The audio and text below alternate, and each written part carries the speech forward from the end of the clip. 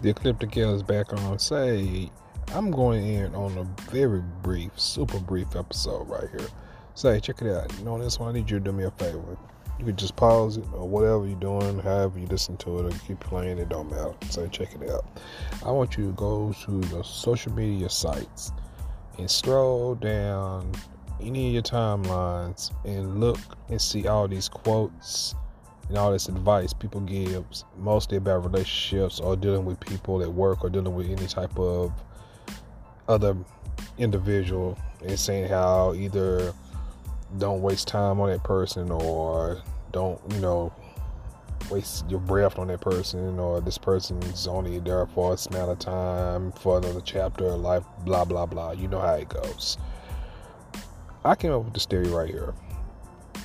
And it's a stretch, but like I say, it's just a theory, and I had thought about something. And this is just a what if too. Also,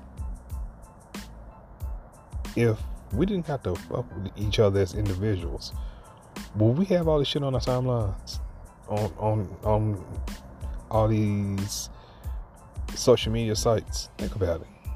You see all these advice about dealing with certain people or just doing better yourself and everything. If you or just try to stay away from certain people or individuals, they give you all this advice. If you didn't have to deal with, if we did have to deal with each other as individuals, would we still be seeing all that shit?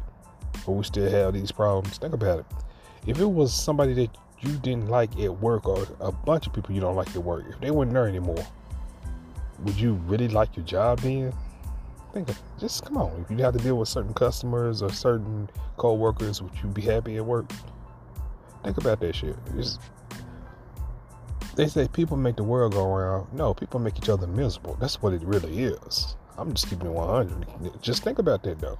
Really. You're going to have your people that you want to be around, and sometimes you don't want to be around them. Just give it some thought. Hell out.